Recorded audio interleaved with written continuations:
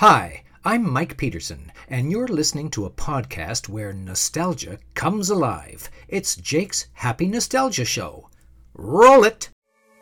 Welcome to Jake's Happy Nostalgia Show, the podcast where nostalgia comes alive. Since July of 2021, Jake and his friends have interviewed professionals in the worlds of acting, directing, writing, puppeteering, and many more. Who will they be chatting with in this week's interview? Find out in this Jake's Happy Nostalgia Show episode. Hey everyone, welcome to this episode of Jake's Happy Nostalgia Show, where nostalgia comes alive. Thank you for joining. Happy to be here with us. As always, I'm your host, Jake Dunbar, with today's our co-hosts, Chris Bixby and Matt Bingle. How you guys doing? Doing good. Doing good. Hello, everybody. How you doing, Jakey? I'm doing great, Matt. Thank you for asking. What do we have for today? Today's guest is a puppeteer, music composer for our Canadian viewers. He created the YTV block, The Fuzzpaws, which eventually became its own original show. He also puppeteered on the shows Nanalan and Whoopi's Littleburg, which we'll get into, as well as puppeteering Edward R. Carney, among others, on Mr. Meaty. But he's most famous for puppeteering Ooh on the Playhouse Disney block Ooh and Ah, which premiered in 2005. Please welcome Marty Stelnick. Marty, welcome. Happy to have you here. Thank you very much. It's that was really interesting to hear that rundown. I don't know if that's a good thing or a bad thing, but I'll take it as a compliment. It's good, like sometimes you sort of you forget some stuff and then you yeah. That was really cool and Thank you. tough that you went to the trouble. But what do you want to know? What's going on? Well, to kick this off, since I kind of introduced you a little bit, in your own words, could you tell our audience a little bit about yourself and what you do? A little bit about myself. Okay. Well, I became a puppeteer sort of accidentally. Originally, I guess I was an actor, and then I was sort of working towards a career in filmmaking, and then I kind of stumbled into puppetry, and but along with all that, my first love really has always been music, and so I'm a musician, a composer, and so that all those things are kind of constantly happening at the same time. Awesome. Yeah. So what was your background like, and how did you grow up? I grew up in Toronto, and I was let's see. Well, I was in choir when I was 7, so I was that was sort of my introduction to the arts, I guess. And I was always kind of interested in performing, and so I really enjoyed that. And then I ended up going into some different schools with special programs, but in high school, I went to an arts high school, and I was a theater major. And so that was kind of my introduction to something other than just singing, and being surrounded by like-minded kids who are dancers or visual artists or musicians or actors. And our school actually it was cool. They had a gifted athletes program as well. So there were also people who were swimmers and gymnasts and everything, going to the Olympics, but studying at high school. And then afterwards, I after high school, I kind of popped around. I think I went to like 7 different universities, and I never really finished a program. But when it came down to it, the thing that I was always best at, it was just performing, like regardless of what it was. And so when puppetry became a job that I actually could make a living at, I kind of, I dug in. And I think that's a big part of being an artist, is just sort of, seeing where the opportunity is and make sure that you get you take advantage of it. You can't take, I think it's if you get too rigid, it's a dangerous thing. Right. Exactly. So I'm kind of curious, were there any puppetry projects you've enjoyed watching the most growing up? I really, I mean, I like live stuff a lot. Um, I like seeing sort of experimental things.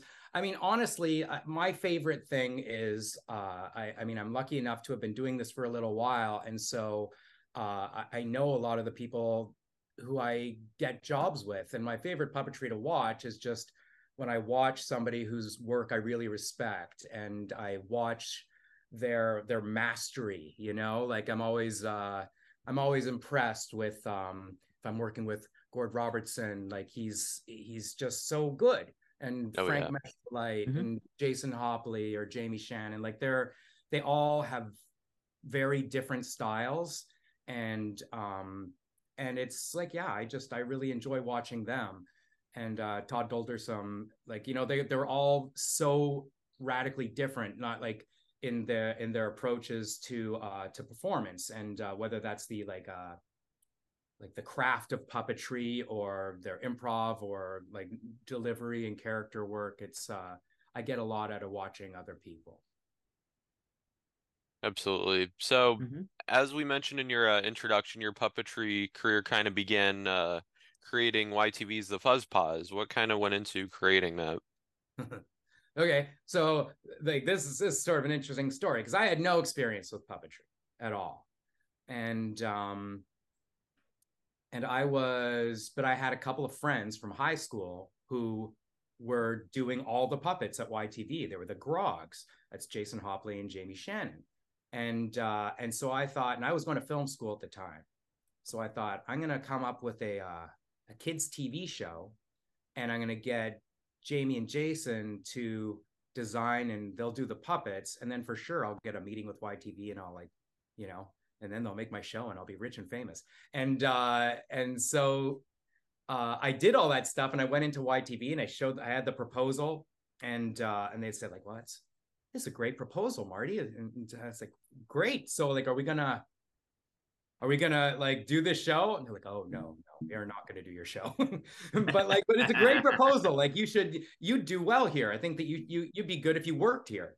And I said, well, you know, like I'd be happy to work here, but I don't know what you have in mind. And so we ended up talking it out. And then what I ended up doing was coming in as I was officially, I was a writer working with the Grogs. So I was going to be a writer for the puppet guys because they were super busy. And at the time that this was happening, they were negotiating their new contracts, and things did not go well. And so they were kind of let go, but I was left there. And so they made me the head of the department. And I had never puppeteered a day in my life. And so I just started to kind of scramble. Like I had learned years before that there's no point in ever sort of saying, hey, I can't do this, you know, just sort of wait for them to tell you that. Just like, you know, keep going and keep doing your best and learning, and see what happens. And so now everything that we did back then was live. And so as a result of that, there were very few of my bosses who actually watched what I did, because they would sort of miss it. You know, they would hear about things, but they probably wouldn't watch it. So I suspect that we just had very bad puppets for a little while. And then I got better at it. And the Fuzzpaws were just like, we needed a new family of characters because the Grogs were so successful. But it was and that was the difficult part of the job, is that the Grogs were really the most popular characters on the station. And like there were all these live kind of like VJs sort of things, and we called them PJs. And but the puppets were hugely popular. So I was coming in with no experience, and I had to replace the most popular characters, the most popular personalities on the station. So that was a hard thing to try to accomplish. And yeah, but it was my first job, and it gave me a real appreciation for puppetry, and kind of started me on my way. So that was great. Nice. Yeah. Really nice. Very well. Very well. So after the block ended, the Fuzzpaws got their own TV series. How did the series come about? there was an executive producer at YTV who really believed in me, and he told me, like, because we were talking, and he said, Marty, like, you guys should do a series, and I'm gonna give you, like, he gave me a budget. It wasn't very much, but it was a budget, and he said, like, just do something and then show it to me, and we'll see how things go. And so we did. We made a really cool show, and it was skewing a little bit older, but the characters, like, it seemed to be like there was a couple of characters who really were kind of preschoolish characters, and then the other ones, they were pretty edgy. And so we thought that it was really a show for kind of tweens. Mm-hmm. And so we did it. I was super happy with it, and we tested it, and it did really well. And then YTV was sold to, I guess, to Chorus Entertainment, and there was a huge change of the guard. And so all of a sudden, all of those producers that were there supporting me weren't there anymore. And one thing that I find is when new producers come on board, they want it to feel like something they would make. So they want to feel like, they don't want to just say, okay, like, whatever you were doing with that guy, like, we'll move it forward. So they wanted to put their own fingerprint on it. And so then they decided that the show would be a preschool show. And so which really was a radical change from what the original vision was. So but that's how it ended up being, like, what it was. And it was a good lesson for me, you know, like, you can't really, it's difficult, like, especially, like, I had been working there for 5 years developing characters, and then kind of overnight they're saying, okay, but we want to make a show, but the characters have to be different. And so that was a bitter pill to swallow. But you know, that's what happens when you can't just make a show by yourself, right? You got to have all those other people giving their input. Exactly. Yeah. So that's how that show came about. Oh, and I would be remiss if I didn't say, because initially I actually wasn't so keen on it. I was saying, you know what, I don't really want to do a preschool show. And they kind of, but I've been working there for a long time, and they convinced me. It's like, Marty, I think that you'd be missing out. It would be a mistake. And so I said, okay, well, I'll do it only if I can hire all my friends. and so that I surrounded myself with my friends, basically. And from the like the producer, the directors, the composers, writers, it was really great, and it felt really good because some of those people had never been given that opportunity before. You know, maybe, like, they've been working one job and always aspired to this other job, and I was able to say, like, yeah, well, you're gonna do it with me, so let's, like, see what happens. And so I think that's my favorite memory, to be honest, of the show, is being able to do something with all these people who I loved.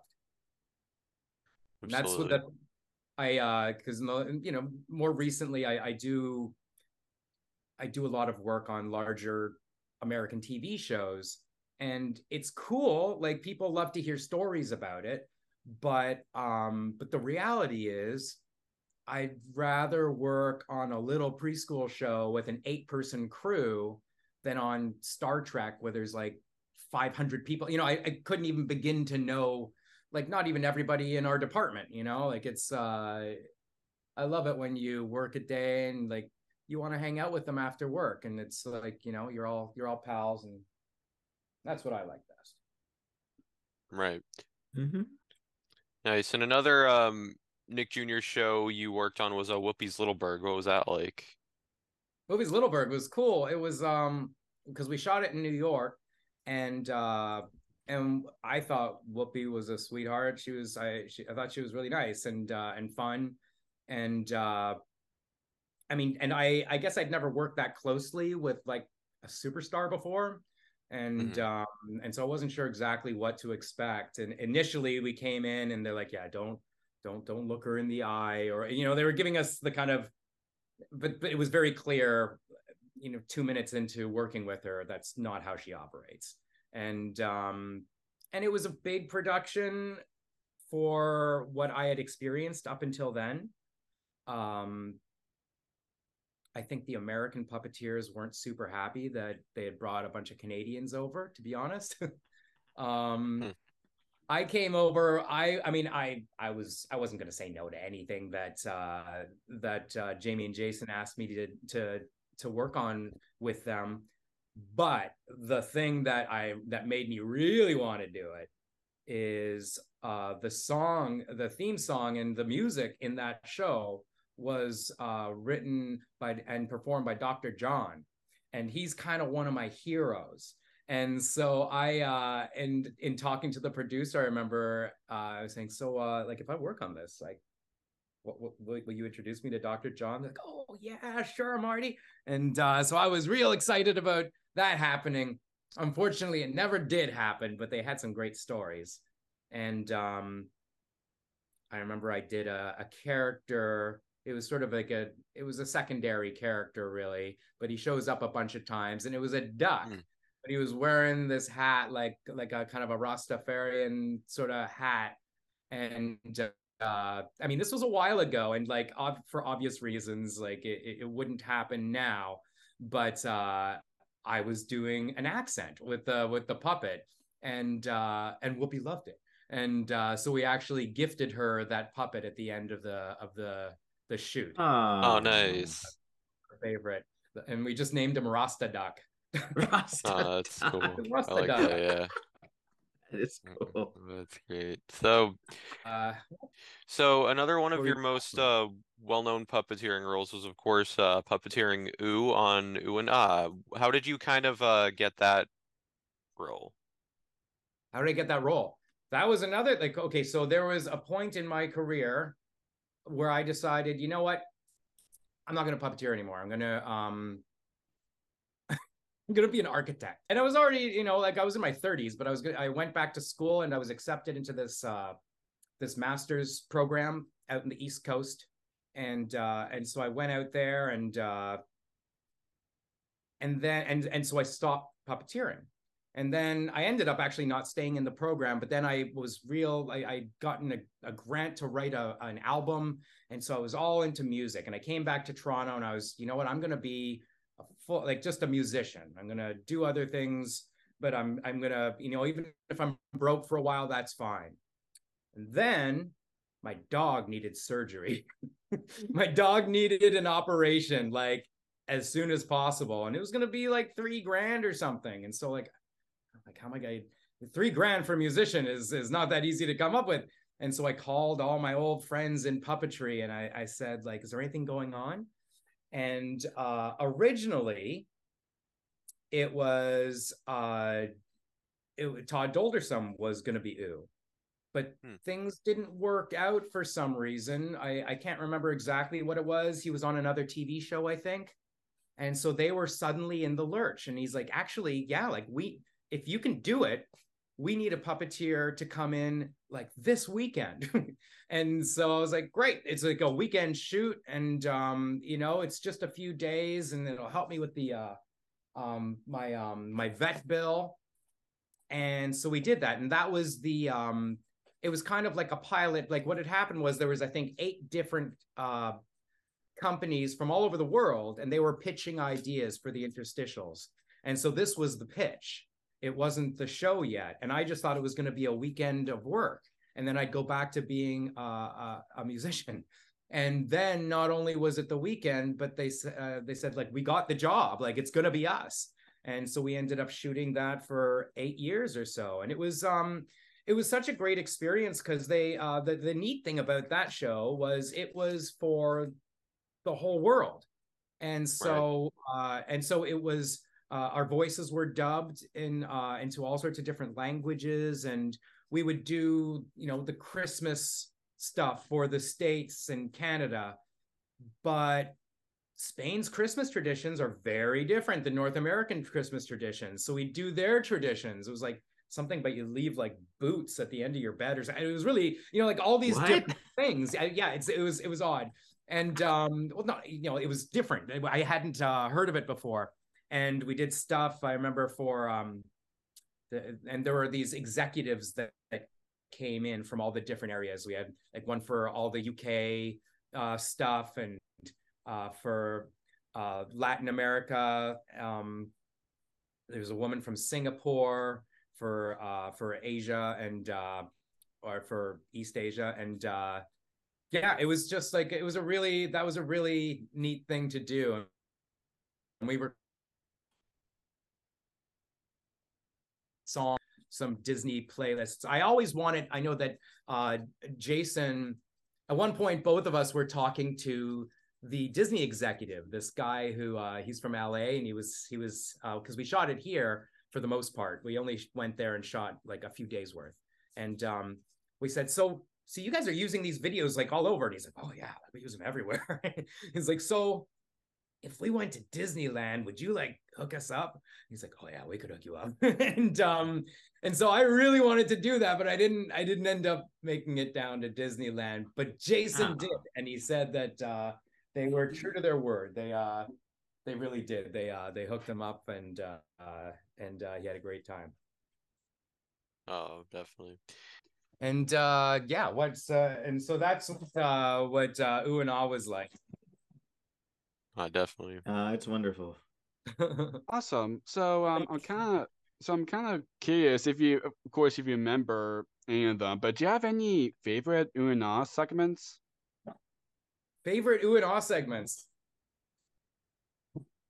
I liked it when we dressed up, and so when the puppets were in costumes was always fun. One of my favorite memories with Ooh and Ah actually was we had a production manager named Sharon Summerling, and it was Sharon's birthday, and so when she wasn't paying attention, we lip synced a music video complete with like all sorts of costume changes and set changes, and it was Ooh and Ah, and we did it to My Sharona for Sharon, and Oh, and Wow. it's awesome. It's That's my favorite amazing. thing. There's also, and I don't have it, so you don't even ask, but there is a blooper reel out there that is a little salty, and as most of them are. Jason enjoyed, and yeah, because the people would just like keep all that stuff, but somebody actually like tied everything together and put a reel together for everybody to enjoy, and it was pretty funny. One of my favorite segments, gosh. It's like where basically Ah was playing with one of his favorite like toys or something, and Ooh was like trying to sleep, and then Ooh was like you're being too loud, and then Ah was trying to keep being quiet, but he's still being loud, and then you're still too loud or something like that. Yeah, I remember that. Yeah. One of my personal favorites was the oh god, Monkster Size. That was Oh that yeah, was a Monkey fun one Size to one. watch. I remember yeah. that one. That was one of my Yeah. favorites. Yeah, I like that one. It's hard to, I mean, that was a long time ago, really, and Yeah. so it's hard to, I guess, like, I mean, that's the whole point of your podcast. Yeah, it's hard to remember specific ones, but it was like it was one of those situations like I was talking about, like the guy who was doing all the lighting became one of my closest friends. I ended up being his roommate for a while, and Jason rather is, I've known that guy since the 80s, and all these people who I was friends with, and so there weren't a lot of people on set, and so it was just Right. it was just really it was very warm. Like the wardrobe people and the puppet wrangler I'm still very close with. Like there's a lot of love on set, I thought maybe that was my imagination. They might all hate me, I don't know, But I think that we had a good time. I would hope so. I mean, we ran for 8 years. Right. Yeah. Yeah. Yeah. Yes. One of my favorite segments is the monkey mail segment. Monkey Oh my mail. gosh. Yeah. I'm trying to Yeah, remember that yeah. one. Yeah. That was like Honestly, the one where they those- checked the mail and like a letter from like a certain show, Yeah. Oh, yes. Uh-huh. like whether it Now was I remember. Mickey Mouse Clubhouse or the Wiggles or Higglytown Heroes or any of those shows. Now I remember. Yeah, Yes. yeah. Mm-hmm. Yeah, Yeah. it was that was a lot of fun. It was a lot of fun. Absolutely. Yes. Yes. Similarly, do you have any favorite ooh and ah songs? I guess like I mean the one that I always that goes through my head is the monkey dance. It was like Uh-huh. Yes. but we did a recording of Randy Newman's like You've Got a Friend in Me. Yes. Yes, Oh, that's yeah. right. Yeah. Yes. Yes. I think that's probably my favorite. And Nice. the company that we worked for, so the Grogs joined forces with this other producer, and before he got involved in television, he's a composer and he wrote music, and so there was always access to like lots of studio time for music and composers and producers and all that stuff, and all that kind of stuff. Nice. Yes, Nice. and it's really cool that that version is on the Disney Music Block Party album. Yeah. Yeah. Yes. Yeah, exactly. That's Exactly. pretty cool. Yes. So so now no worries if you don't want to do it. No worries, it's fine. Like, even though Una's kind of happened for like a while ago, but to those who are watching or listening, or the who are fans of Una, is it fine if we can hear a bit of Ooh? Sure. Like his voice wasn't that different than mine. He just sort of talked like this. Well, you're being too loud. Another that's memory that wonderful. just popped into my mind that I remember, because there was also the UNA website, and I remember there was an UNA game, the Coconutty Bowling game. Yes. Yes. Yeah. Yeah. Oh man. Well, Coconutty Bowling.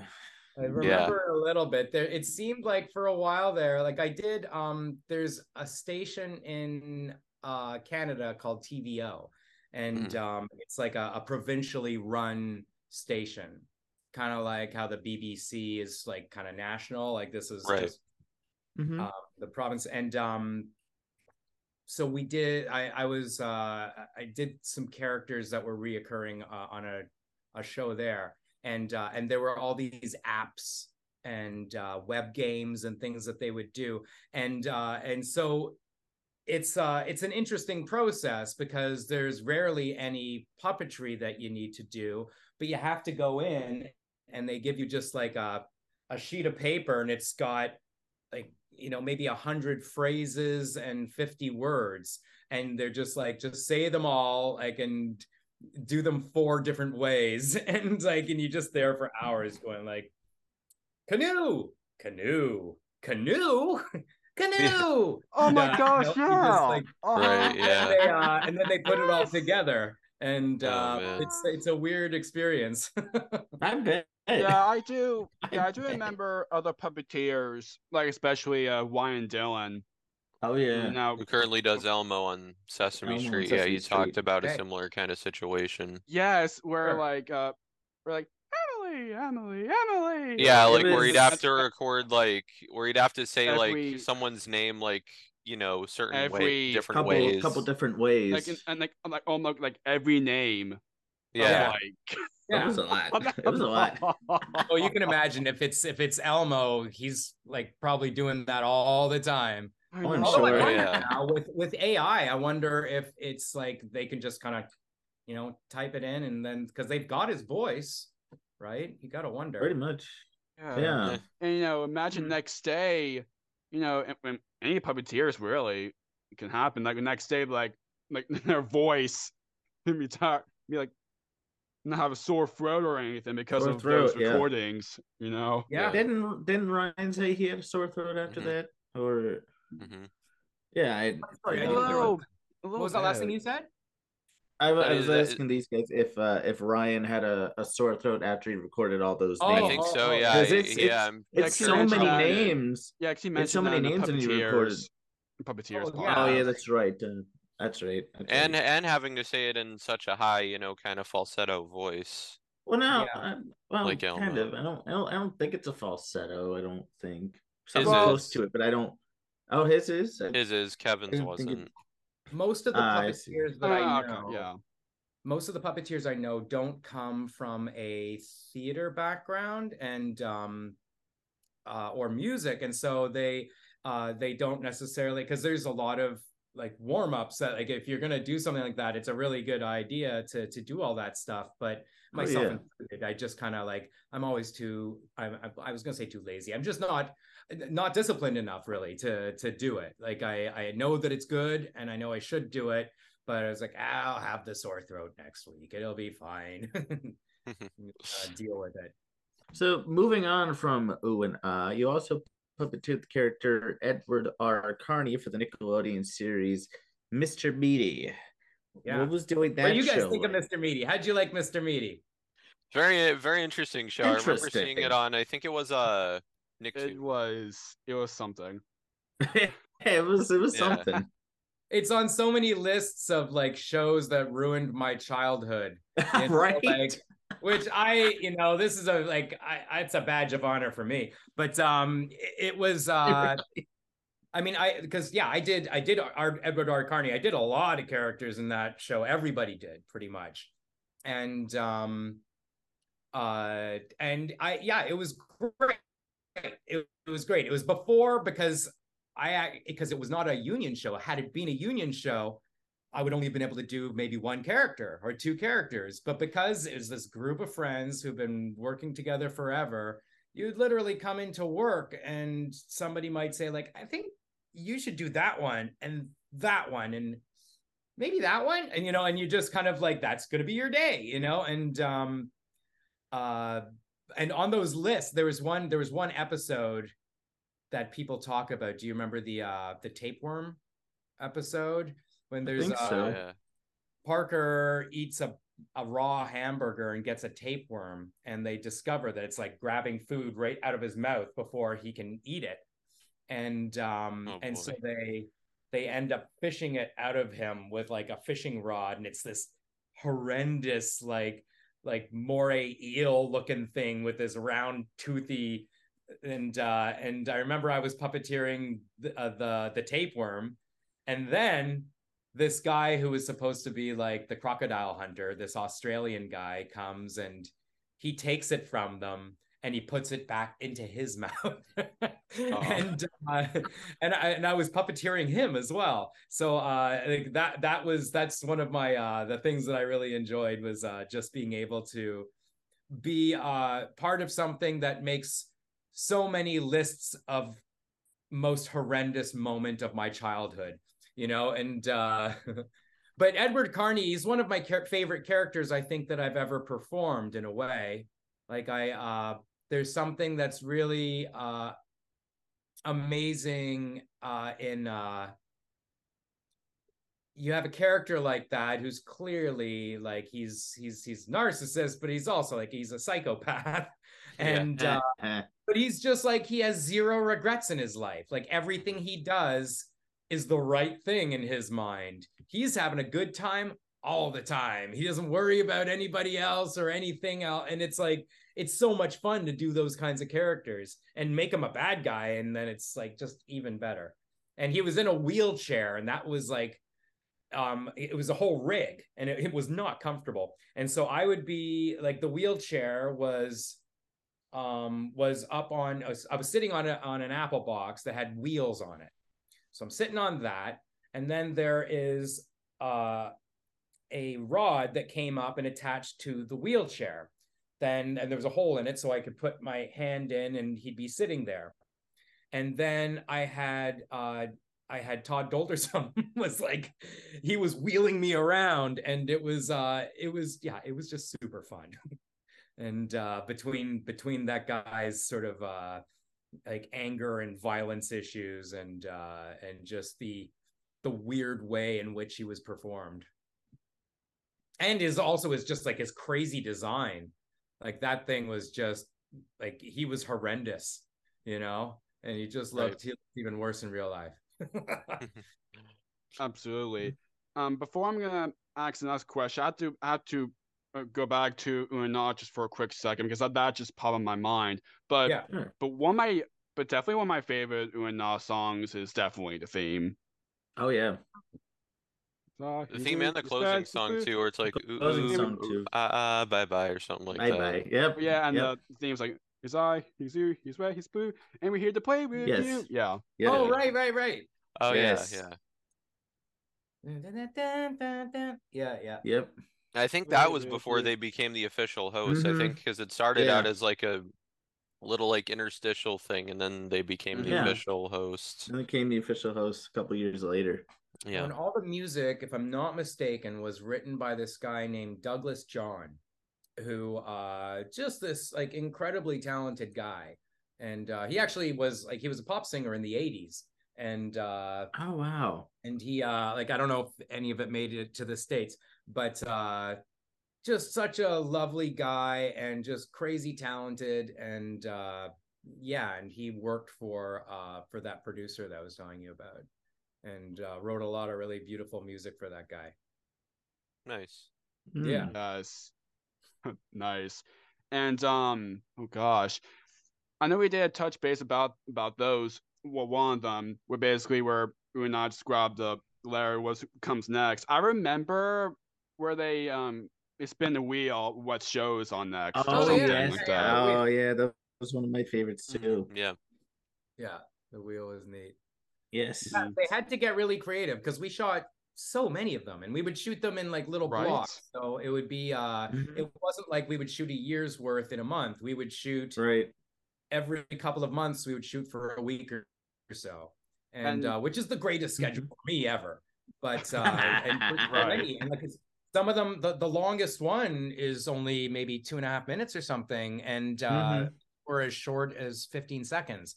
And you really like, I remember there was a whole day of ones where you're just saying, coming up, Bob the Builder is coming up, and and you're sort of like because you have to mention all those shows, shows, and there were a lot of them. And you had to get in like the very bare minimum that you could say still is just squeaking in at 15 seconds, because you have to be also with kids stuff. They ask that you are you speak well and clearly, right? Because you can't have a character who's like for little kids who's slurring or you couldn't have somebody who talked like Carney. And so you have to be real clear and real fast, and also be that character. And you don't want it to sound like it's rushed, but it's got to be rushed. It's actually kind of a tall order. It's a skill like people have for sure. I guess some people who do do that for a living, like do voiceovers, I guess they probably get pretty good at it. Although I've noticed, now you probably know better than me, in podcasts sometimes I'll listen and like they'll do the kind of opening or closing credits, but it sounds like somebody just sped it up. Like it's actually just so incredibly fast. Like just like even the beginning of like This American Life or something like that. It sounds it's okay. What you're laughing? Why you're laughing? Yeah, tell me what you're laughing about. Right? No, yeah, I kind of hear that with podcasts too sometimes. Like so, like sometimes like what we do is we have guests do station IDs, but we usually don't speed them up. I mean, sometimes we'll like edit them, but we don't really speed them up because it kind of sounds unnatural. Right. Sped up is kind of funny in a way when you're trying to like, okay, just 10 seconds to just speed up credits. We can't go all a whole duration of the closing. It's just, but I mean, it makes sense in a way because you're trying to get all the episode and the credits, all all the time, and all those times, not more than that, because time restrictions and all that. Right. Yeah, Right. yeah. I was just thinking about something that I really enjoy, like you from before, and you're asking me like something like puppet show that I really enjoyed watching. Yeah. And I've been lucky enough to work on Chucky for the last couple of years, and that puppet it's so interesting because it takes like there's two people operating the actual doll, and then there's four people basically doing like the arms and the fingers and the hands, and then the mouth, and then the eyes and the brow. It's like this real teamwork kind of thing. And I really love watching everybody working in unison like that, and when you get a team of people who are like, you have choreography, but you're also, to some extent, it reminds me a lot of music. Like it's like you're in it's like you're playing jazz, and everyone is listening to everyone else, and you're waiting for your moment, like, and you don't want to play notes that aren't necessary, right? You want to work with the other people. And so if you have I did a movie called Come Play, and it was this 8-foot monster, and there were 3 or 4 people operating them at any given time. And but yeah, having a real 8-foot monster walking, and like it's if you're gonna have all those people working together, you've really got to be in sync. And that kind of thing really excites me, like when everyone's kind of working together like that. So now you also voiced the characters Grant and Iggy on the Yeah, series What's Your News? What's that like, getting to do that?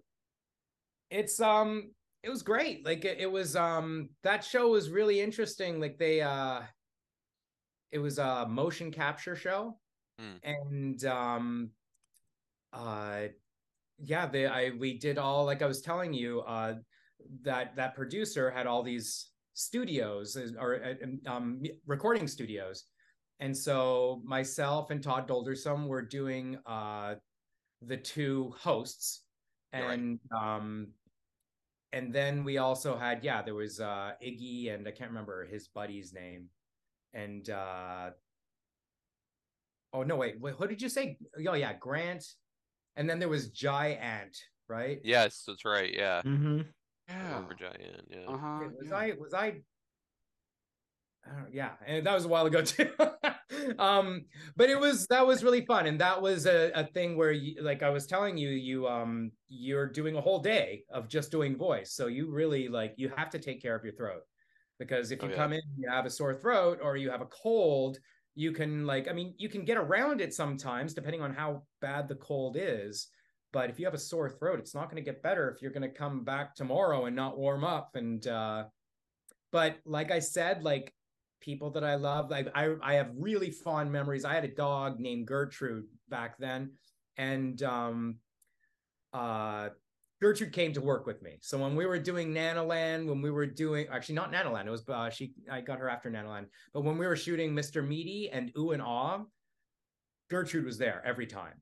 And she would just kind of hang out on set, and she got to know when breaks were, and she would just get up, and I'd be sitting there with the puppet, and then all of a sudden I'd feel something on my leg, and I look down, and it's Gertrude. And so everyone's like, all right, well, Gertrude says it's time for a break. And so we'd go on break. And when we were doing What's Your News, I remember same kind of thing, but she couldn't come into the recording booth with me, or recording room, because if she rolls over, it's going to pick up that sound. And Right. so I would just like where the engineers are with the big mixing boards and everything, I just kind of lay my jacket down, and she would plop down over there and hang out with the engineers while I was doing the recording. But and those, yeah, like those engineers, like I would I go out for brunch with them with my like we were all friends. We were all friends. And so yeah, it was great. It was great. That's wonderful. I remember watching it because I remember watching it from Sprout. Yeah, exactly. Yeah, and I think like we shot a second season, but I don't know if it ever even aired. I'm not sure if it did. I don't think that it did. But it was it was a neat thing. It was a neat thing. And I got to work with Brian Herring. Do you know Brian Herring? He's a pretty like you should see about talking to him. He's a great guy. He's from England.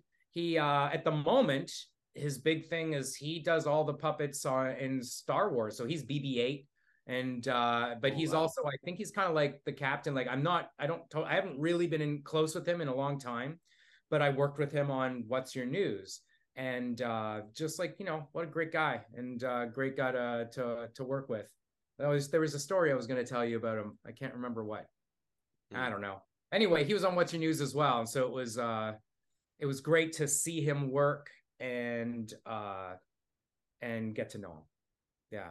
Whenever I do if I'm doing a show and I'm working with people from out of town, I go out of my way to try and take them downtown or show them some stuff. And partially just because I think it'd be a nice thing to do and fun, but also partially because, then maybe if I'm in their place at town, they'll take me out, but yeah, I think that as I've gotten older and I've heard a lot of people reflect this, I think when I was younger, you want to work with the best people and you want to become the best at what you do. But now, especially being, sometimes I'm hiring people now. I'm not, and I don't, being the best puppeteer is great. I would love to work with the best puppeteer. But if I had to choose between the best puppeteer and somebody who I really enjoy spending time with, like I'll always choose the person I enjoy spending time with, because that's, I think, the bottom line with like the hours are long in television. And if you're working with somebody who you don't get along with, like it's really hard. And I'd say that if anybody asked my like number one piece of advice for people who are trying to work in this industry, I would say like just remember that people hire people that they enjoy working with, and they'll do that before they like I don't know anybody who's like just looking for the greatest whatever. Like they want somebody who hopefully is the greatest, but even more than that, somebody that they will enjoy hanging out with for a 16-hour day or whatever, who won't drive you crazy. Right. Yeah. If there's someone who's going to drive you crazy, like they will. Mm-hmm. It was a neat idea, and there was some great people. Larry Merkin. Larry Merkin was he was involved with Fraggle Rock in the original series. Yes. And, he's, I believe, a writer and a producer. He's friends with Jim Henson, and he was he was good friends with like all that crew, and he ended up, I think he married a Canadian, and that's how he ended up in Toronto. But he did What's Your News, and then he did Hey Opie, which I almost did with him, but he's another like just such a great guy, and so that was just another perk of being on What's Your News. And I think that it was his idea, that show. Very interesting. So you mentioned TVO earlier. One of your later puppeteering projects was puppeteering Babu on the TVO kids series Now You Know. Yes. Could you talk a little bit about the show and what it was like working on it? Sure. So this is a theme for my whole interview. The producers on that show were friends. Like, and so I had been doing puppets for quite a while, and I got a call from a guy I went to film school with, and he said, "Hey Marty, like I want to do this, shoot a pilot for a kids series idea that I've got. Would you be interested, like, in giving me a hand?" And we would just be shooting it in my living room. I'm like, sure, man, whatever. And not expecting too much, right? And then I get to his puppets are kind of terrible, and it's just we're in his living room, you know, and like it's just everything's like I had zero confidence in what was going on. And before I go further too, so I was doing me and the other puppeteer. We hadn't been cast. And so the other guy's like, "What character do you want to do?" Like, if it's up to me, like I want to do Babu, because Babu has no lines. He just makes noises, so you don't ever have to learn lines. You just go and so we go in and we shoot it, and I really I don't think that it's gonna go well. And then maybe 2 weeks later, he sends me what he made, and I was like, "Holy shit! Like that's really good, man." It looked fantastic. And like, because he's just this kind of uniquely talented individual, and he can edit, he does visual effects, he's a writer, he shot it, he's a real talented guy. And the producer is also incredibly talented, and they're married.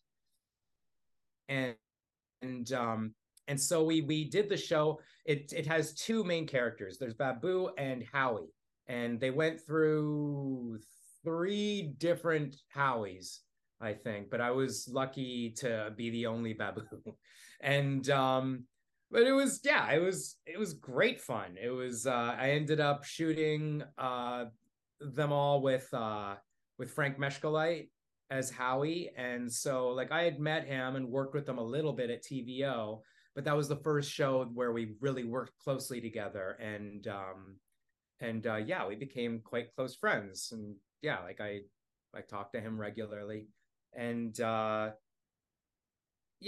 was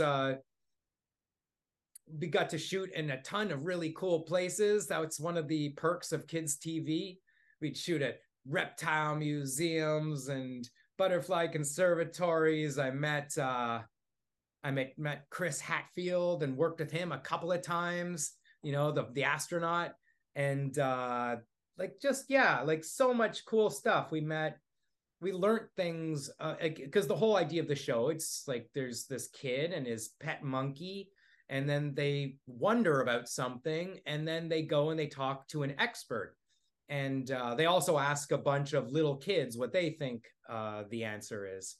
And so we learned all sorts of stuff about, like, we went to a recycling plant, we went to a water treatment plant, we went to those gigantic telescopes with astronomers, and anything that you can think of that's kind of cool, you know, vermiculture, beekeepers, like all these things. I got to puppeteer in a bee suit, you know. Like there's a lot of fun to be had in those shows.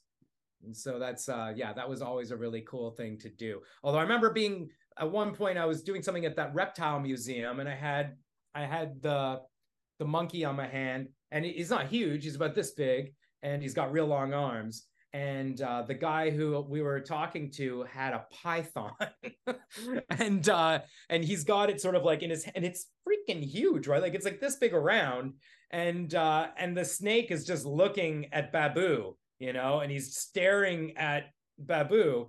And I'm like, is that like what I think? And he's like, yeah, he's sizing him up to see if he's a meal or not. I'm like, so that was like, you know, that was a little concerning, but it was super fun, and got to play with tarantulas, and went to zoos and like all that kind of stuff. So yeah, it went up on a hot air balloon, helicopter.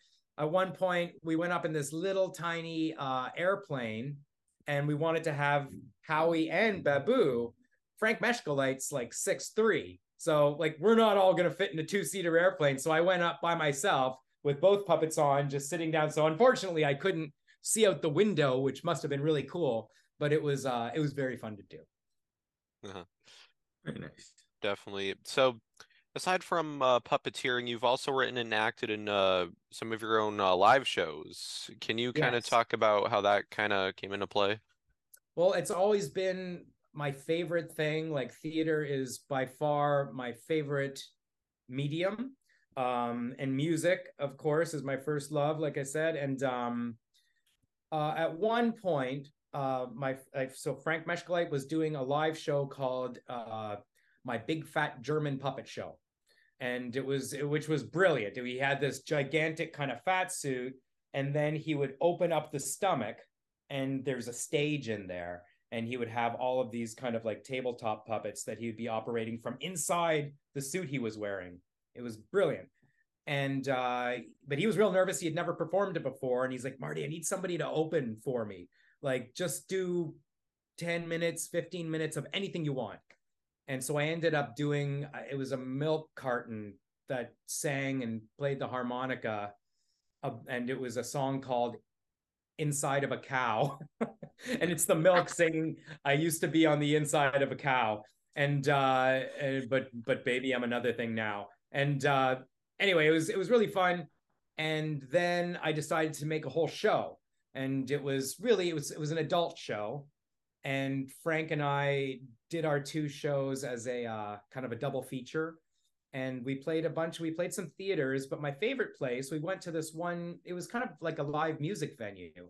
And so we ended up with this crowd of people who weren't necessarily puppetry fans or theater fans even. They were just sort of people who were out to have a good time, because it was a really fun show. And one of the most rewarding moments really in my career is like after the show, there was this one guy who was just like, that was amazing. Like, I had so much fun. I've never gone to theater before. Is this what theater's always like? Is it like this?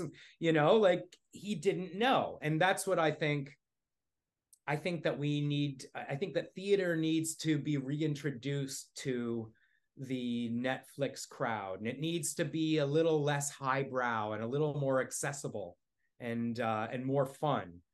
And so I did that show, and I had a blast doing it. Then I did a kids show, similar kind of situation. A theater contacted me and said, Marty, if you want to, you can do any show that you want. We have an opening for you at the theater, and here's your budget. And so so I said, great, yeah, I'll do that. And so I created the show, and then the next year it was remounted and it had a longer run. And then it was nominated for 3 Dora Awards, which are, I don't know, for lack of it's like the Tonys, but for Toronto. And Nice. but it was like, yeah, it was a big deal for me, and very rewarding. And it was a kids show, and it was based on The Ugly Duckling. It was called The Ugly Duck Thing. And I got a lot out of that. And at the moment I'm working on a new show that's going to be, it's not exclusively puppets, but it's got puppets in it. And it's based on an event that happened in Toronto in 1855. And it's called the Great Circus Riot of 1855. And it's just this real weird event that happened in Toronto and changed the course of the country. With there was an American circus that visited, and the clowns got into a fist fight with a fire brigade at a brothel. What? Yeah. And it resulted in, like, eventually there was here's a spoiler, the clowns beat them up. So the clowns beat up all these firemen, and then the firemen were all kind of butthurt. So they got all their firemen friends and the police, and like it was like Gangs of New York. It was like all the Protestants. And so they went down and they just lit the circus on fire, and there was just like people jumping into the lake, like to serve, and it was chaos. And that event led to widespread police reform and municipal changes. And it actually, Toronto for the time became arguably the most progressive city in North America. And it all happened because a bunch of clowns walked into a brothel. And so that's what my next show, my next musical is going to be about. And it's going to be kind of for all ages, but it's going to be a larger scale production with puppets being designed by Jamie Shannon of Nanalan. And nice. Yes. So how did becoming a musician and composer come into play for you? Well, I'd always been a musician, and I've always had bands, or I'd done a lot of session work for other musicians as a singer and as a harmonica player, and although I play guitar now as well. But particularly when I was at TVO, I'd be working on shows, and then they'd need music, and they'd need a song, and so I offered, like, well, like, I do this. And so I did some songs for them, and I had then some other shows contacted me and said, like, would you write a theme song for this show? And so there've been a few times like that. And then, of course, I write the music for the musicals that I've performed as well. So both for The Ugly Duck Thing and for Rooster Kane's Curio Emporium, and now for this Circus Riot thing. And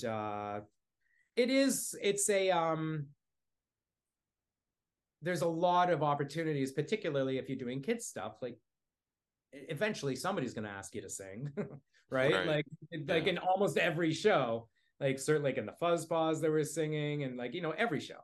And so it helps if you can do it. Another one of my favorite things that I ever did was, there was actually this short opera film called The Perfect Match. And I did that for this independent opera company called Tapestry in Toronto.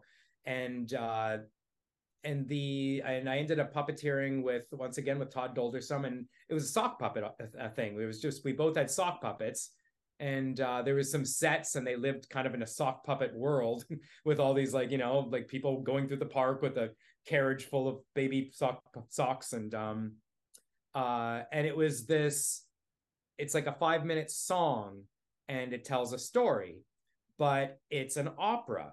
And so my experience in music has always been relatively straightforward, like in terms of time signatures and just sort of like the technical side of like the theory of the music that I was performing. But in opera, it was so different.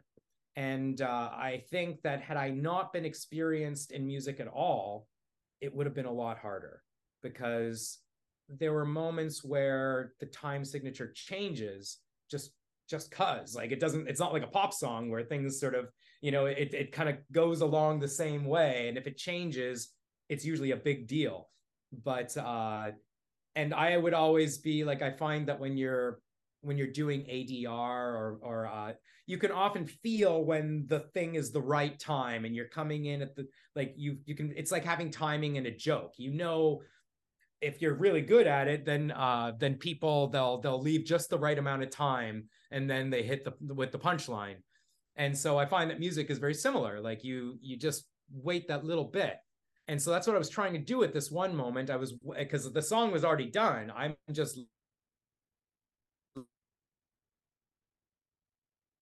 moment wrong. And finally, like, the director comes over, and he's like, what's the problem that you're having? And I said, like, well, I'm trying to feel when that moment comes in, because it's in silence, there's nothing, and then all of a sudden he just starts to sing. So how do you, like, I'm trying to, like, figure it out. It just feels like it's coming in around here. He's like, oh no, nothing. It just feels a certain way with opera. It's like, it's like 1 2 3 4 5 6 7 1 2 3 4, and it's on the 4, and it's like, and it's just like, it was such a really great experience, like learning moment for me. Like, I'd never worked in opera before, so yeah, so like that's how it's like, as you asked, how it comes into play, is I think being able to sing and understanding music is really, really helpful when you're a puppeteer. Absolutely. Mm-hmm. So, as we're kind of getting close to wrapping up, Yep. to anyone watching or listening, what would you like to say to those who have supported you throughout your career? To all the people who've supported me throughout my career, oh, well, I'd want to thank everybody for that support, and I hope that they enjoy the things that are to come, and I hope that at least some of those people have been moved to maybe do some of it themselves, and hopefully they can entertain me in the future. Absolutely. If people would like to connect with you, where can people find you? Where can they find me? Well, I mean, I'm on Facebook, I guess. I'm not so into social media, to be honest. But yeah, that's how you guys found me, and I do read all that stuff. So yeah, if they're so inclined. Definitely. So, the last question that Matt's about to ask is the question we ask all of our guests at the end. Go ahead, Matt. Thank you, Chris. Of course, this podcast is called Jake's Happy Nostalgia Show. When you think of nostalgia, Thank you. Thank you, post-production. When you think of nostalgia, what do you think of? Or in your own words, how would you define the word nostalgia? Defining the word nostalgia. It's definitely I don't know for certain, but I've always thought that it has positive implications of memories of the past. And I think that I think that you can be nostalgic for things that weren't even that far in the past, but Right. but I think that as you get further and further away from salient moments of your life, you hopefully start to forget any of the bad stuff and hold on to the good stuff. And that's nostalgia for me, is when you kind of like, because there's lots of complicated feelings and emotions with any experience, but after a certain amount of time has gone by, the crappy stuff kind of just goes away, and you kind of have this, maybe not super realistic, but it's like when you remember something positively, like that's nostalgia to me, I think. Absolutely. Great words to end on. Well, Marty, thank you so much for taking the time to do this interview on our podcast. This is a blast. Yes, and I know Chris and Matt are gonna say the same thing what I'm about to say. Thank you so much again for being on, and for what you've done in puppetry field over the years. It means a lot to us that we watch and another work you've been done so for over the years, and be a part of our lives. Keep up a great work of what you're doing now, and cannot wait what's next in store for you. Right. Thanks a lot. That's really nice to hear. It's a pleasure meeting you guys. Yes, keep in touch. Yes, you too. Marty, I'll let you know when this goes up. All right. Thanks. Take care. Thank you. Bye-bye. See ya. Bye-bye. Bye. And it's goodbye from us as well. Yes, absolutely. We absolutely enjoyed our time with Marty Stelnick. Keep on the lookout for more wonderful interviews coming your way as always. And to end us off, what do we say, Jake? Keep nostalgia alive. Take care, everyone. See you next time. See ya. Bye. Bye. Bye. Thank you for tuning in to another wonderful Jake's Happy Nostalgia Show interview. Be sure to follow Jake and the crew on social media and stream the show wherever you find your favorite podcasts. And as always, remember to keep nostalgia alive. Bye-bye.